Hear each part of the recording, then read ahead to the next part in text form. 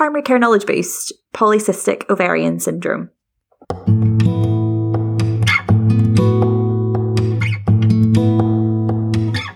Hello and welcome back to Primary Care Knowledge Boost. We hope everyone's keeping well and looking after themselves. In today's episode, we speak to Dr. Nico Amiri about polycystic ovarian syndrome. And we recorded this episode back in February 2020, before COVID. Yes, so just bear in mind that this is not adapted for the COVID environment in practice at the moment, whenever you're listening to the episode. So in the episode, we use a hypothetical case to walk us through the history, examination, differentials and investigations for a patient with irregular periods. Yes, and as you'll hear, that leads us on to discussing PCOS, how it's diagnosed, what it is, and how to treat it long term. Yes, and just to clarify 2 points about the part of the conversation later on in our conversation with Dr. Nico Amiri, where we talk about inducing withdrawal bleeds for patients who've not had at least 3 to 4 periods a year. The first point is that we're talking here about patients who are not otherwise on any other hormonal contraception, which would normally protect the endometrium from the increased risk of endometrial hyperplasia. The second point being that when we talk about what we can use to induce a withdrawal bleed, we talk about norethistone, and just bear in mind that some women can't use norethistone because of VTE risk or other reasons.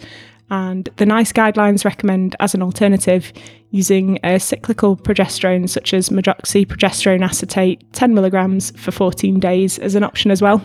Yes, but do remember to check the contraindications for that as well before prescribing it. But we've put a link to the NICE guidelines in the episode description. And we'll be back at the end of the episode to discuss our learning points. Enjoy. So today we have Dr. Nico Amiri here. Do you want to introduce yourself for everybody? Yeah, okay. So I'm Mashid. I am currently one of the consultant obstetrician gynecologists at Tameside General Hospital. My areas of interest really lie in subfertility as well as postmenopausal bleeding. So we thought we'd do things slightly differently today and take a case and ask questions through the case in terms of this. So we won't. I think actually the title of the podcast will probably ruin the mystique, but we have a hypothetical case for you. Okay. It's a 22-year-old lady called Anisha. She comes to see you. She's got irregular periods. She's getting longer gaps between her periods and they're getting more unpredictable. So just starting with that, what questions would we need to be asking for our initial consultation? Okay, so just like with any patient coming with problems with periods or changing periods, you would take a full gynecology history. So asking them when their last period was, how often they have periods prior to the change, any intermenstrual bleeding, postcoital bleeding, dyspareunia, not forgetting to ask about things like that because they're obviously red flags. Yeah, you need to absolutely. If there's anything that she's noticed with regards to the change in the bleeding pattern, any things that's going on with her lifestyle, any recent smear history, but obviously for her, because she's 22, she wouldn't have that. Yeah. And then obviously general health as well. Is there any other conditions that she suffers with? Does she take any regular medication? Any weight change? So I would want to know her height and weight and any change in central adiposity really as well. And obviously if you are thinking of things that with changing periods and lengthening of cycles, you would ask about questions that might lead you to the diagnosis or suggestive of polycystic ovarian syndrome. So you could ask about any hirsutism that she might have noticed. If she's 22, has she had any worsening of acne when she previously didn't have such bad acne? And asking as well about any history of diabetes within the family. So taking a general good history really. Okay. And how relevant is family history with polycystic ovaries? Is it more about the diabetes type in the family? So there is evidence that suggests that there is some hereditary component to polycystic ovaries, and in particular is commented on in the PCOS websites. So it is important to ask if there was any family history of that. But I think more so there's the risk factors for the diabetes that we're looking at. Yeah, okay, lovely. And in terms of, I guess with any gynae history, you'd probably be asking it anyway, but sexual history and things, yes, is it absolutely relevant? Yeah, so you should ask about if they're sexually active, any recent STI infections that they might have had, and what they use for contraception. And obviously within that, the drug history, so any medication that she takes to use as a form of contraception. contraception. Yeah, lovely. So just going through, just to let you know about what we find from Anisha. Okay. So she's had no intermenstrual bleeding, no postcoital bleeding, no discharge, no dyspareunia. She's had a regular partner for over a year and she's been using condoms reasonably reliably. She's had her STI screening, which is negative, and she's got no significant past medical history, family history or drug history. Her BMI, when we've measured it, is 28. So, yeah, what other examination would you do in that first consultation with Anisha? What else would you want to be looking for? So if you are thinking of polycystic ovaries, you would look for signs of acne in particular. You could look in terms of hirsutism. So I think obviously there is an ethnic variation to hirsutism, and then there's this difference between the type of hair. So there's vellus hair, which is quite soft and thin, and sometimes that can be mistakenly presumed to be hirsutism, especially if your hair is naturally dark anyway. Okay. But the difference between the type of hirsutism that you get with polycystic ovaries compared to the normal type of hair that you'd have is the terminal hairs that you see in hirsutism, which are generally thicker, longer. They're sometimes irregular in texture and shape as well. So look for signs of hirsutism in places you may expect them for polycystic ovaries. You would examine for acne, and in particular you should measure central weight as well. So abdominal girth, and look for height and weight to work out the BMI. Okay, lovely. You should do an abdo exam, obviously, to rule out anything else that may be. Yeah. Factors. Is it necessary to do a speculum or an internal? I guess if there's no history of intermenstrual bleeding, postcoital bleeding, it may not be necessary, but it sounds like if she's had swabs and things taken already, I presume then at that point she would have had an examination anyway. Yeah. So yes, I guess with Anisha, we noticed that she's got a little bit of acne. It's nothing severe. No real hirsutism at the minute. We've told you her BMI is 28 and her abdominal examination is normal. Okay. So at this point, what do you think the differentials are for her? So I think you have to look at the reasons why she might have oligoamenorrhea or secondary amenorrhea. So polycystic ovarian syndrome is the most common endocrine problem that happens to women of reproductive age. Okay. So you would be thinking about that. You could also think of premature ovarian failure, which is unlikely, but obviously can present very early. Yeah. It'd be important to rule out if they do have significant hirsutism, anything that is untoward and concerning. So androgen secreting tumours, late onset of congenital adrenal hyperplasia, and hypothyroidism, hyperprolactinemia, any endocrine thing that would lead to similar features, and I guess Cushing's as well, really. Okay. There's quite a lot of things going through your mind there. You should hopefully from the history be able to work out which one. So I guess you might think, well, how would you work it out? Well, very sudden onset of hirsutism with signs of virilization. So deepening of voice, you would think the testosterone level must be significantly higher. Yeah. And the investigations would show that as well. But they would lead you more towards the androgen secreting tumour and late onset congenital adrenal hyperplasia. Okay, so that would be a bit more obvious to us, hopefully. Okay, good. So with those differentials in mind and knowing all the history and examination about Anisha, what investigations do you think we should be doing off that first appointment? So you would be, because her main presenting complaint was a change in her period, so you would look at FSH and LH levels. You could look at estradiol level and do thyroid function tests. You would look at testosterone and free androgen index and all the things that you would do with polycystic ovaries. But it's also important to rule out other things. So your thyroid function test, your prolactin, and just looking at any other concerns. So if she's been having heavy bleeding in between, would you do a full blood count? Just thinking of the features that she presents with in particular. You would also think about an ultrasound scan, because as we know, the criteria for diagnosing polycystic ovaries, one of them is polycystic ovaries to be seen on ultrasound scan as part of the Rotterdam criteria. So if you had any concerns, obviously with change in menstrual cycle, you would organise an ultrasound scan. Yeah. And ideally, I'm assuming transvaginal. Yes, yeah. If she's sexually active and she consents for that. Yeah, grand. And is there any particular timing that we need to do the blood tests? Yeah, so ideally, normally you would do your FSH, LH, estradiol on day 2 of the period, if possible. Mm-hmm. The problem is if she's having very lengthened cycles and if she's not having regular periods, it's difficult to do like a day 21 progesterone. Yeah. But unless you're investigating them because they're trying to conceive, and then day 21 progesterone is therefore more important within the workup for this fertility. Fine, but if it's just polycystic ovaries that we're thinking and we're not in the fertility range yet, it's less important for us to try and time that as much. And then, so do you want to talk us through how you do specifically diagnose polycystic ovarian syndrome? So we currently use the Rotterdam criteria. So you have to have 2 out of the 3 cardinal features for that. The first one being oligo or anovulation, which would present itself with the irregular menstrual bleeding. The second one being clinical or biochemical signs of hyperandrogenism, so having a raised testosterone.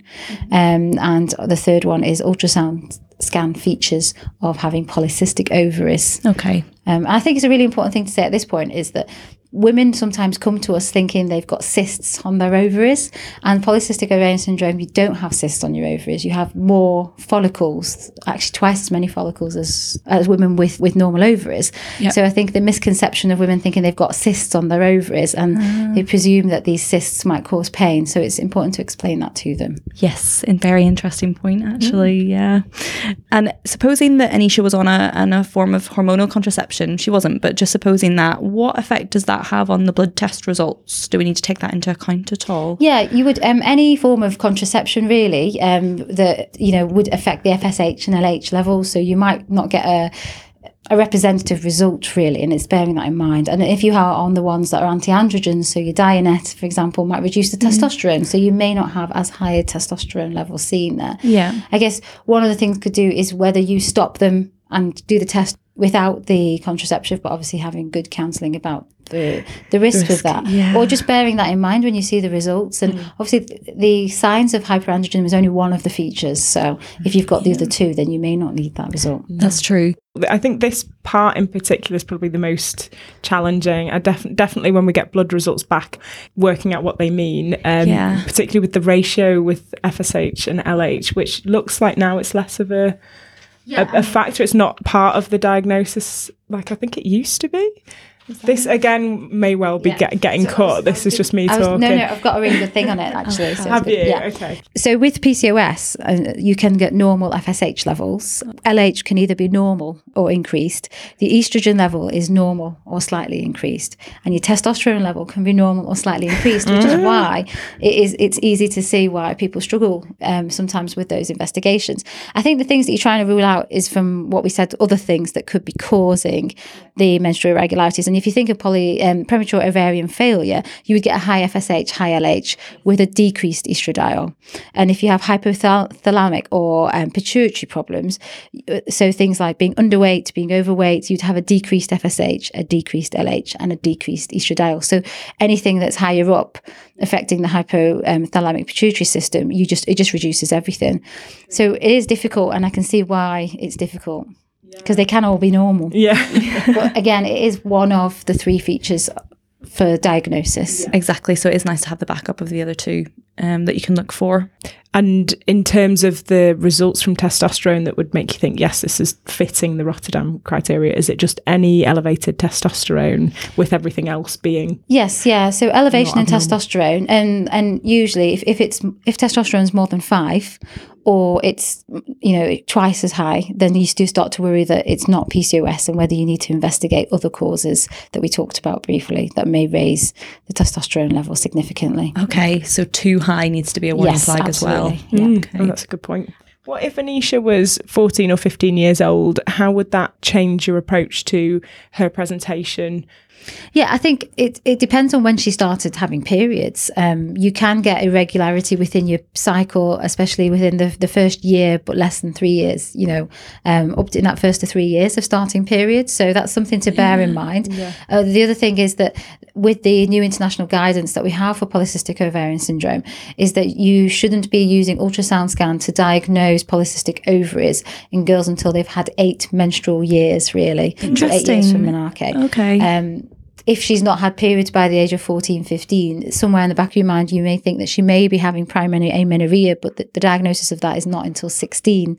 So it's just looking at how she's presented when she started having periods, but not neglecting. It may not mean that she doesn't have polycystic ovaries, because she may have the acne and the hirsutism and the weight issues that go with that, and trying to look at how to improve those symptoms that she's got, and maybe not being able to give a diagnosis as such just yet. Okay, that's a nice way to look at it. So we can still manage her symptoms. We just don't necessarily have to label it until she's a little bit older. And the thing with polycystic ovaries is there's no treatment.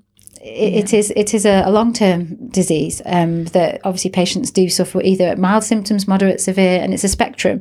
But it's about providing individualised care for that specific person and what symptoms they've got to make it better for them. Yeah, exactly. Very true. Like all medicine really should be, but yeah. Individualised. And just thinking along the lines, we talked about age there. Is there any difference in diagnosis with ethnicity at all? No, the difference in ethnicity really comes from how you look at hirsutism. So we know that some patients from different backgrounds may show signs of what we think is hirsutism because they have darker hair, or we have an ethnic variation in the amount of hair on our body. So in particular, Mediterranean patients, Hispanic patients, or patients from the Middle East may have a slightly higher amount of body hair, but the variation comes in what we perceive is more. So it's just speaking to the patient and seeing how much it's affecting their quality of life. Mm-hmm. So going back to Anisha, we've got her results back.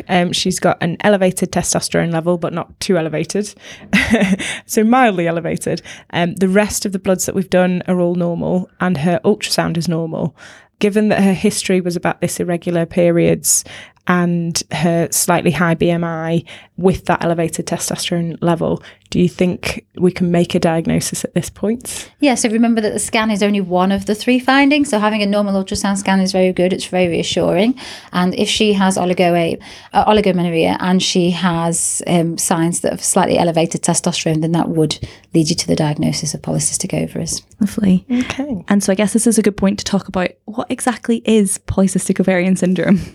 Okay, so it is one of the most common endocrine disorders that we have in women of reproductive age, as I've said previously. So it's an endocrine imbalance, really, that's associated with increased testosterone and insulin resistance. And then we mentioned about how you would diagnose polycystic ovarian syndrome with your Rotterdam criteria. So having 2 out of the 3 cardinal features. So the first one being oligo or amenorrhea. The second one being clinical or biochemical signs of hyperandrogenism, and the third one being features of polycystic ovaries on scan. It's quite common. 1 in 10 women actually suffer with PCOS, right? And it's one of our most common conditions that we see as well within our secondary care. And what I would say about PCOS is that it's giving the patient the right amount of information to know that it has massive lifestyle consequences and long-term consequences to their health, and being able to educate them.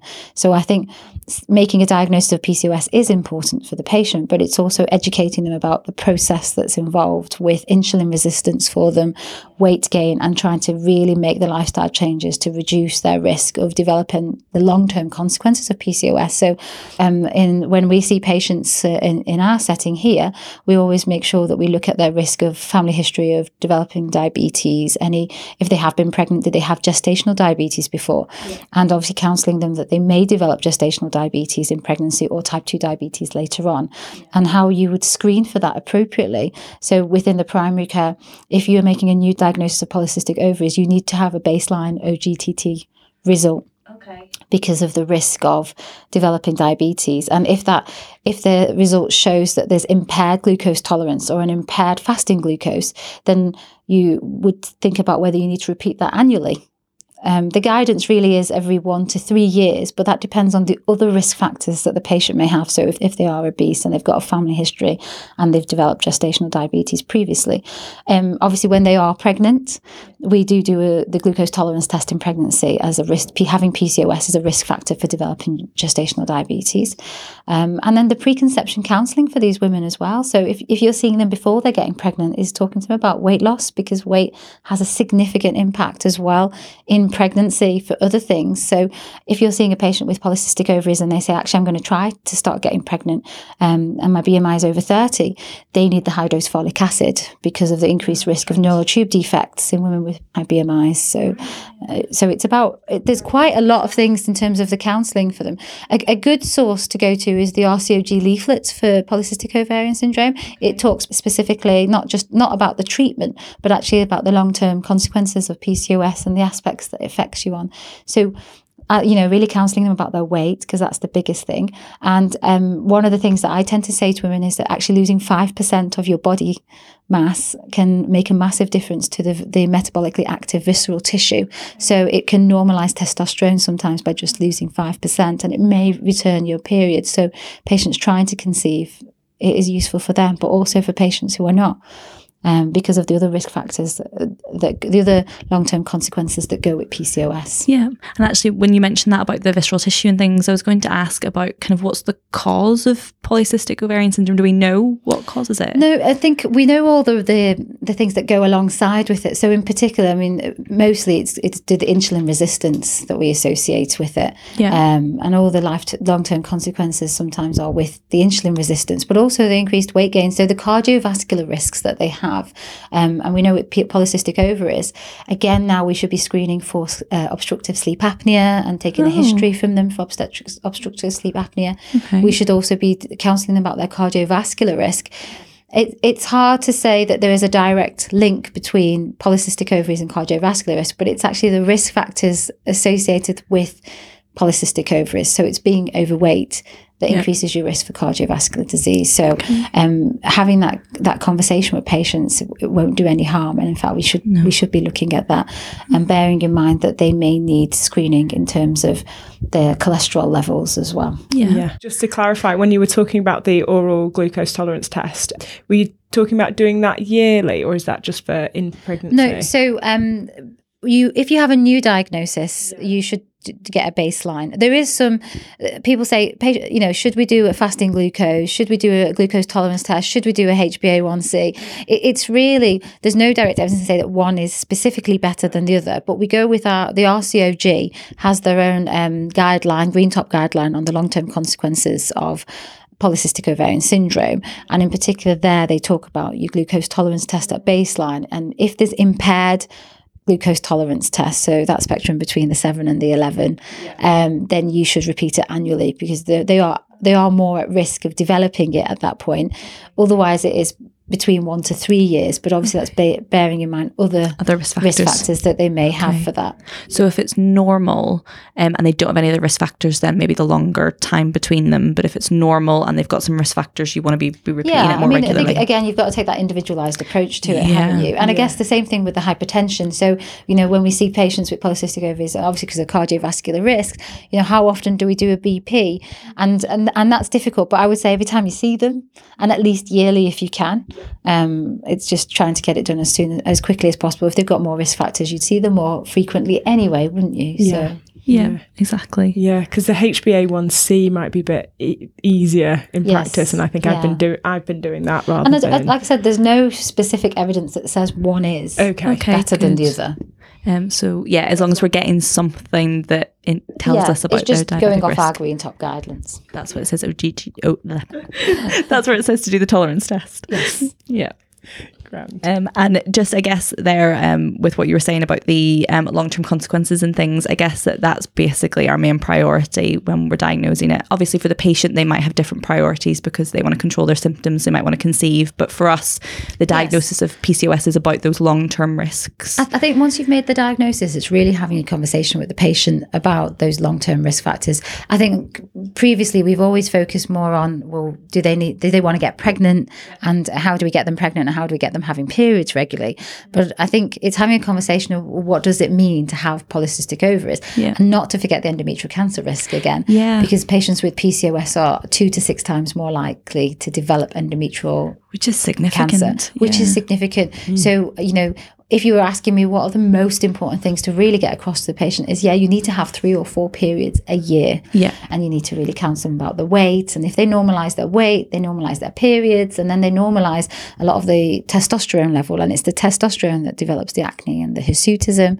And, it's like you said, talking about pills. If they are on, the combined pill or the mini pill, we know that progesterone reduces testosterone. So by trying to regulise their periods a little bit and helping them with the pill, it might reduce their testosterone, therefore reduce their symptoms. But remembering that most of the treatments for PCOS are off license, so it's just trying to treat their symptoms and telling them that there is no cure. No, it's just about trying to make the lifestyle choices to reduce the symptoms. But it really sounds like what you're saying, that weight loss is excellent for it. Absolutely, yeah. Not just for the PCOS. You know, if you've got women who are trying to conceive, you know, increased weight increases the risk of miscarriage, increases the risk of neurotube defects, like we talked about, the venous thromboembolism risk of being overweight, you know, the risk of gestational diabetes. So it's a lot to cover usually in your consultation. In our 10 minutes, and just thinking, but again, that might be signposting the patient to your RCOG leaflet, the Verity website, which is the Polycystic Ovarian Syndrome website in the UK. And just maybe saying to them, it's a lot to take in, go and read it, and then, you know. And come back. So maybe chunking that a little bit. So what I would say is don't just focus on regulating their periods, but educating them about how to make things better for themselves. Definitely. And it's kind of a bit of a slight sideline, but when you're explaining a diagnosis of polycystic ovarian syndrome to a patient, how do you normally phrase it? How do you tell them what it is? So it's a really hard one because we don't specifically know, what it is in particular. But I always tend to say the ovaries have more follicles which are immature. To start with, so you're making more little eggs, than the normal woman, but they're just not quite developing properly. And because of this insulin resistance, you sometimes have other problems that go with having polycystic ovaries. So that leads you to having a slightly higher testosterone as well, and that's why you have extra body hair. You have worse acne than your friend, you know. And then telling them that obviously if they're trying to get pregnant, then that's why they're not successful in getting pregnant, if they're not ovulating properly or as frequently as everybody else. So I think I really tailor what I say depending on how they've presented. You know, if you've got Anisha who comes, who's 22, and her main problem is I'm not having regular periods and I've got a bit of acne, then it's saying, well, the reason you're not is because your testosterone's higher, which is what your blood test has suggested, and you've got this polycystic ovarian syndrome. And I think it's saying to them it's the syndrome which is affected. And although her BMI is 28, we may not think that that's high, but actually reducing it a little bit, like I said, 5% or even getting it to 25 might make her periods come back to normal without medication and would reduce all her long-term consequences. So I think sometimes we have to think about how do we make things better for the patient long-term as well. Definitely. I like that little eggs that aren't developing. I might steal that. And so we've talked about if someone's got kind of hirsutism, acne, irregular periods, are there any other times, because that's Anisha's kind of case, are there any other times that we should be suspecting polycystic ovarian syndrome that we've not covered? No, I think they tend to be the reasons, but sometimes women can have regular periods and you can have anovulatory cycles. So the patient says, actually, I have periods every single month. And then they have a scan that suggests it's polycystic ovaries and you've done a blood test and the testosterone's slightly high. That doesn't mean just because their periods are normal that they don't have it. So it's just having in mind that they may have anovulatory cycles or they may have regular cycles, which are longer than normal. So it might initially start with lengthening. And we do see that sometimes. Okay, so not to rule it out by just saying that. Exactly. Okay, so we've told Anisha that she's got polycystic ovarian syndrome, and we've discussed everything about the diagnosis in terms of how to manage and what it is. So what other, we've talked about the long-term implications as well. So we've talked about metabolic disorders, cardiovascular disease, and about pregnancy and fertility issues. And also you mentioned already about pregnancy complications as well and endometrial cancer. So the other thing that I would mention is that to bear in mind that patients with polycystic ovarian syndrome have slightly increased risk of developing depression. To consider that as well. And again, overeating, undereating and eating disorders. So it's just being mindful of screening for these things as well. And I know we talked about obstructive sleep apnea, but if you've got patients, so you would just do your questionnaires, I presume, to rule out, look for those symptoms, are they waking up still tired, etc., and are they snoring quite loud? It's interesting that there's a link there as well. And to not forget about the psychological impact of it. So what are we thinking then if we go back to Anisha and her situation? Where would you generally start with her management? What would you be suggesting to her initially, do you think? Okay, so I guess with Anisha, if her main problem was that she was having lengthening of her cycles and irregular periods, I guess the question would be, is she trying to get pregnant or is she not? And if she isn't trying to get pregnant and she's sexually active, and maybe talking to her if she wants about contraception for that, but also trying to use hormonal contraception to try and reduce the testosterone that might help regulate her periods. Okay. I would probably initially start actually with speaking to her about her BMI and trying to get her to reduce her BMI. I guess ideally, and if you're looking for trying to reduce the chance of endometrial cancer, you could think about the Mirena coil in patients not wanting to get pregnant. If she had acne, I guess it's trying to get her to reduce the testosterone levels. So really trying to get her to lose weight. You might find that the acne improves because of the hormonal contraception you give her. Yeah. And for her acne is really the same approach you would do with your normal patient who presents with acne. So the same management strategies you have. So you can use the same things that we would do. Okay, great. But if they've got a higher testosterone, and their weight is increased, you might find that they're the things that you really need to help sort out as well. So in terms of contraceptive choices, would you particularly choose one over the other, like injection? You've talked about the Mirena, but injections or progesterone only, or combined pills, or anything that's better than? So there's not one that's better than the other, Okay. And it really is individualized approach to it. So looking at the risk factors and what they want, and whether they want long-term contraception or not. But there isn't one that's better than the other. Not for PCOS, so it is literally how we would deal with any other contraception. But again, remembering it's off license, so it's not a treatment for PCOS. Because we sometimes see that and say, oh, we're treating the PCOS. So you don't treat you're treating the symptoms. Yeah, definitely. But really, if you've got a woman who's got a BMI of 28, 29, telling them to try to lose weight is a way of reducing the symptoms. It's good, exactly. And then really you can use the other contraception to make sure she's practicing safe sex and things. Yeah. What do we need to know about things like the inducing periods and endometrial thickness and things like that? Patients who are having irregular cycles, if they've had 3-4 months without a period, what you should be thinking is obviously trying to let them have 3 to 4 bleeds a year. Yes. And we do need to look at endometrial thickness, which is important obviously for the risk factors of endometrial hyperplasia and cancer. So if they have a bleed, a natural bleed, or whether they have a withdrawal bleed that you've induced, it's important to do the pelvic ultrasound scan to look at endometrial thickness. Okay. And generally, if it's more than 10 millimeters or it appears cystic in any way, the endometrial thickness, that would warrant a hysteroscopy and endometrial biopsy. Okay. Is that reason. Post bleed, or when are we doing the ultrasound? So it just, if they've not had bleeds and you've just done an ultrasound, if it's more than 10, you would refer. If they've had a bleed and it's more than 10, you would still definitely refer.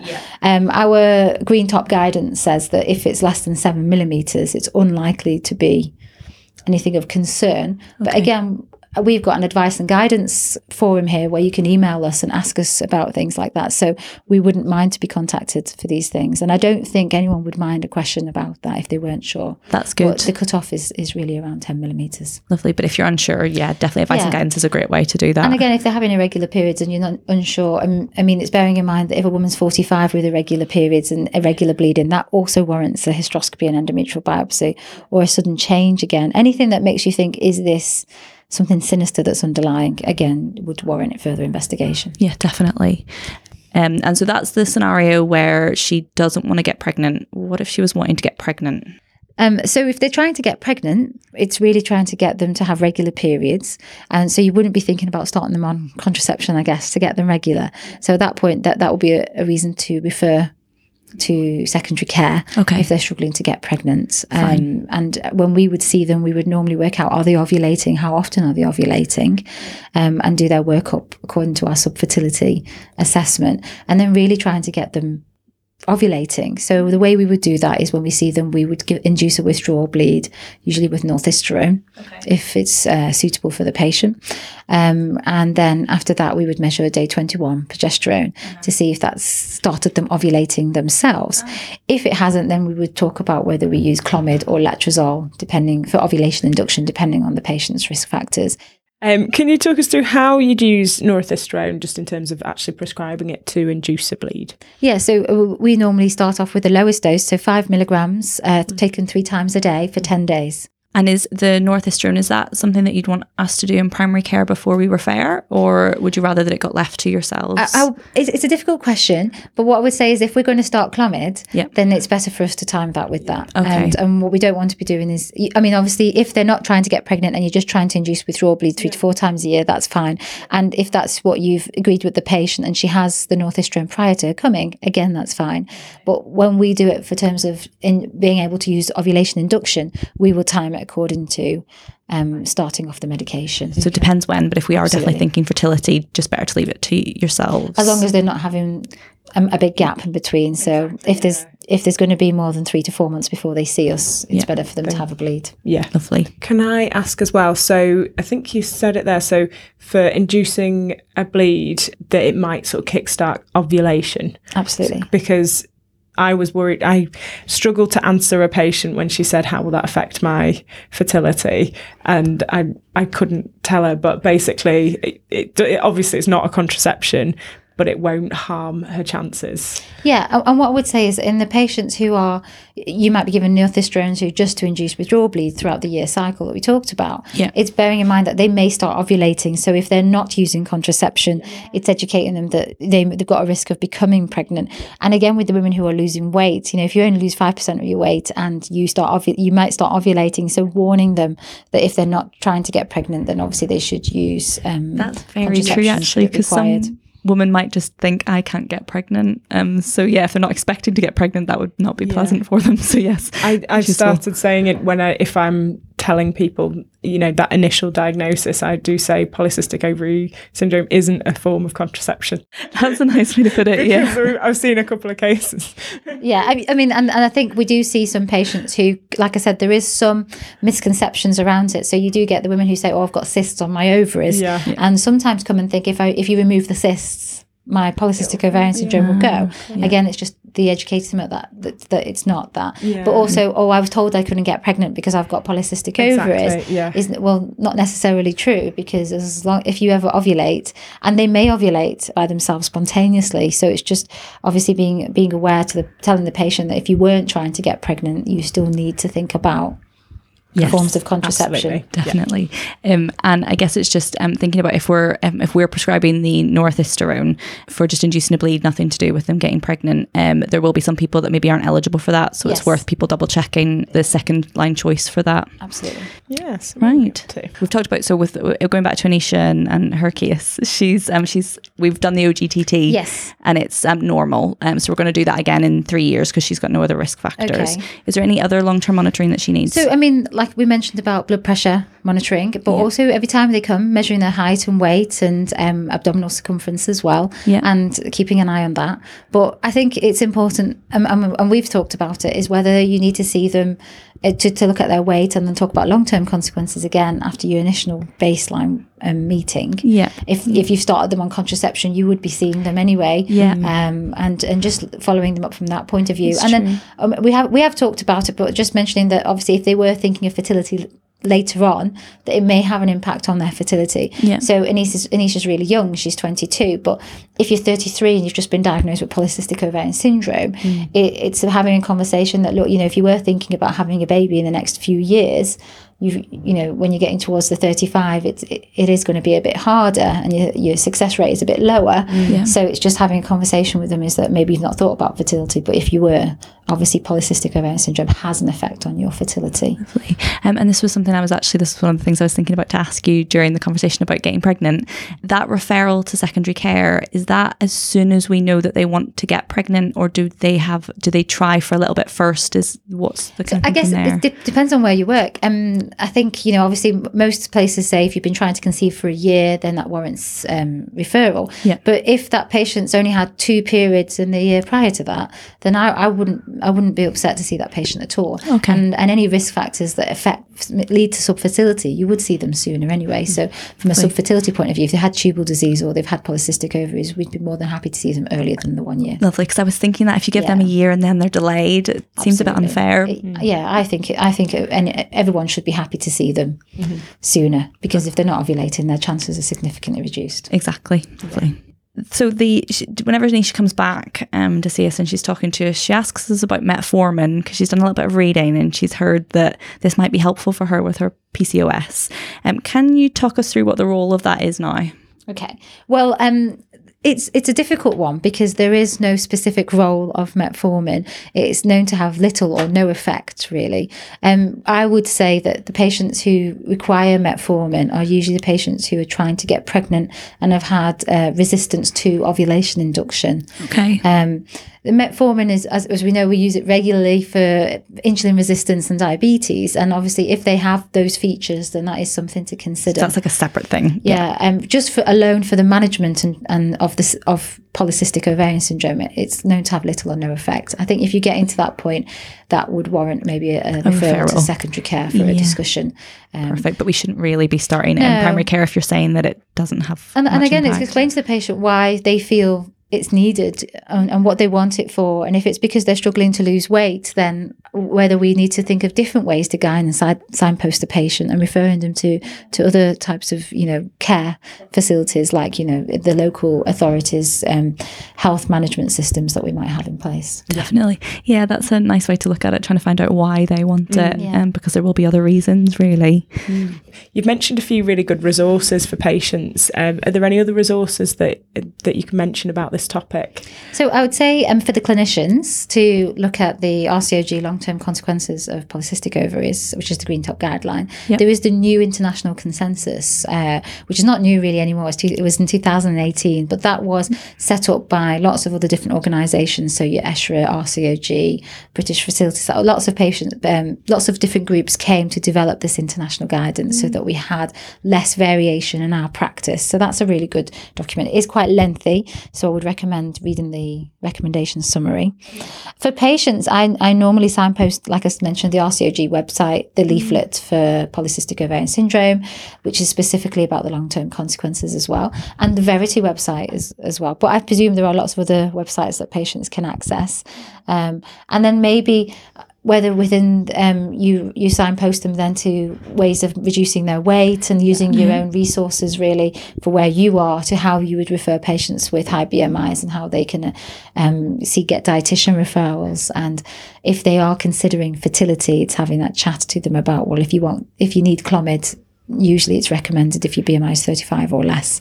And if you are eligible for IVF, it would be at a BMI of 30 or less, so that patients aren't shocked when they turn up. And it's obviously a very hard thing to deliver that news to a patient who may say, I've been struggling with my weight since I've been diagnosed. And we completely understand that it's challenging to lose weight when you have levels of insulin resistance. But unfortunately, the cutoffs are there as their ways of assessing who is eligible for those treatments. But what I would say is that the cutoffs should be also help you recognise the long-term effects of having a high BMI. Yeah, because as you mentioned, all the long-term problems and the pregnancy complications of having a high BMI, so they need to know about that as well. Yeah. Mm-hmm. We've talked a lot about when we might use secondary care to refer into. Are there any other times that you've seen patients and it's been appropriate to refer into secondary care? Yeah, so I would say if you're struggling with the pills that you're using, or if you're struggling to regulate their periods, or you're finding that the northestrone isn't inducing withdrawal bleeds, or if there's anything that makes you think, this is quite a challenging case, and we wouldn't mind at all to see those patients. And I think it's just about getting the right, that individualized care to make sure the patient gets the right care that they require. Yeah. So we wouldn't mind for those reasons, and the other reasons I talked about. So trying to conceive, or they've got other problems that have manifested in terms of irregular bleeding that warrants hysteroscopy, endometrial biopsy, or increased endometrial thickness. Yeah, like changes, more worrying changes. Mm-hmm. And I guess to kind of sum up and finish, is there anything that you think that we could be doing better in primary care, or things that we should change in our management that you've noticed? No, I think it's really hard. It's quite a challenging area. And actually, if you think that 1 in 10 women have polycystic ovarian syndrome, it's quite a lot to get in within that short consultation that you have. So I think it's really difficult. But what I would say is really focus on the lifestyle and the weight management, because like I said, it's trying to reduce the consequences of polycystic ovarian syndrome. We know that having the risk factors for polycystic ovarian syndrome increases your risks of getting cardiovascular. So it's the cardiovascular risk factors that are increased that are associated with PCOS. Yeah. But on top of that, it's just bearing in mind that, endometrial cancer can presenting this patient as a group, and just being careful that if they warrant referral, or if they have any change in their symptoms, or your scan shows an increased endometrial thickness, or even if it appears cystic, that is an indication to refer for biopsy as well. And the other thing would be the women who are 40 who are struggling with irregular prolonged periods and have completed their family. Again, that might be a point to have a conversation about the Mirena coil, if that would help with their symptoms and protect their endometrium from cancer. Yeah, lovely. I think that's everything that we want to ask you today. Thank you so much for taking the time and speaking to us. It's been really interesting. So thank you. Thank you. So that was really nice to listen through to you again, Sarah, because we're recording the outro after you've edited it. Yep. So it's been a very long time since I've actually listened to this track. Yeah. And I have to say it was really nice and refreshing to come into it almost like a listener. Yeah, I think COVID really just kind of took over, didn't it? And everything got dropped. So it's nice to go back and refresh. I always find with episodes, when you listen back after recording them, you get something different out of them each time.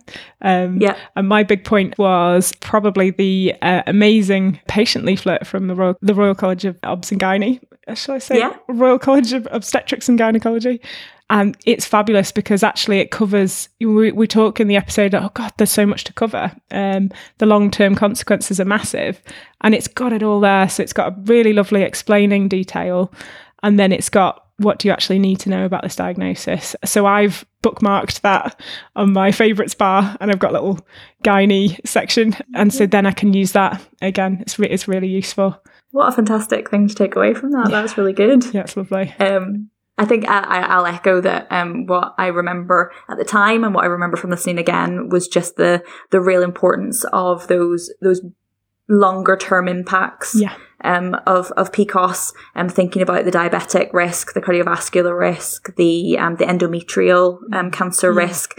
That's all really important. And I know it's difficult in the short consultations that we have, but we did pick up on it in the episode that it's probably a case in this diagnosis to have several consultations where you're breaking this down for a patient, because it has long lasting impacts. And I think it's really important to get on managing those lifestyle factors early to get the weight loss started, and to make sure we're doing those diabetic tests like the OGTT or alternative that we want to do, so that these people don't fly under the radar and then come back later with these diagnoses that can have a wider reach, if that makes sense. Absolutely. Yeah. And we did talk after the conversation, we did have a bit of a chat about the guidelines, the Green Top guidelines recommending an OGTT, and just kind of how difficult that might be. But at least we kind of know what's best practice, and we can, adapt our management from there. Yeah, exactly. Yeah. The other thing that I've written down that I find really nice in the episode was the little bit that she talked about in terms of cysts, because it did recall to me consultations that I have had in the past where women have told me that they have had cysts on their ovaries, and there's been that slight confusion between what they mean and what I would mean. Yeah. And it was just nice to clarify that perhaps whenever we're talking about polycystic ovarian syndrome to patients, that we clarify that it isn't one of those large cysts that can cause pain, that it's more these follicles, and the way she described that was really nice. Yeah, the little eggs, because a lot of people wouldn't know what a follicle is, but yeah, if you're kind of using it a few different terms, they'll pick up on it. Yeah, exactly. And I quite liked going through the balance in the diagnosis between a patient understanding about the subfertility element, but also about the contraception element, and how confusing that can be. But as long as you kind of understand both sides of it, if you don't want to get pregnant, do use something. But if it comes to getting pregnant, you may have problems. Yeah. So yeah, it's a really interesting balance. It is, and it's a difficult conversation to have, and it's a difficult thing, I think, to understand ourselves, because it's taken quite a while for me to get that, I think. But I think it's described quite well in the episode. But I completely agree. Yeah, it was lovely talking to her. She was amazing. Yeah, lovely. So what do we normally say at this point? So if you want to get in touch with us, we've got a couple of ways to be able to do that. you can hit us up on Twitter. Our handle is @PCKB Podcast. We do love hearing from you on there, and we tend to share all the new episodes and things that come out on there, so give us a follow. And we also have an email address, which is primarycarepodcasts@gmail.com, and you can get in touch that way as well. Yep, and we have a SurveyMonkey link in our episode description, which people have been filling in and giving us really wonderful feedback. So thank you so much. It's really encouraging. And if anyone fancies doing that, that's wonderful. Yep, exactly. Till next time. On Primary Care Knowledge Boost. Hey guys, just a friendly reminder that these podcasts are for healthcare professional education and shouldn't be used for medical advice by the general public. They were recorded in Greater Manchester in 2020. Guidelines can vary by location as well as over time, so always check for up-to-date local and national guidelines before making treatment decisions. The content is based on our interviewee's opinion and interpretation of current best practice. It's your responsibility to use your clinical judgment before applying or relying on information solely from this podcast. Check out the episode description for full details and any links that we've mentioned in the episode.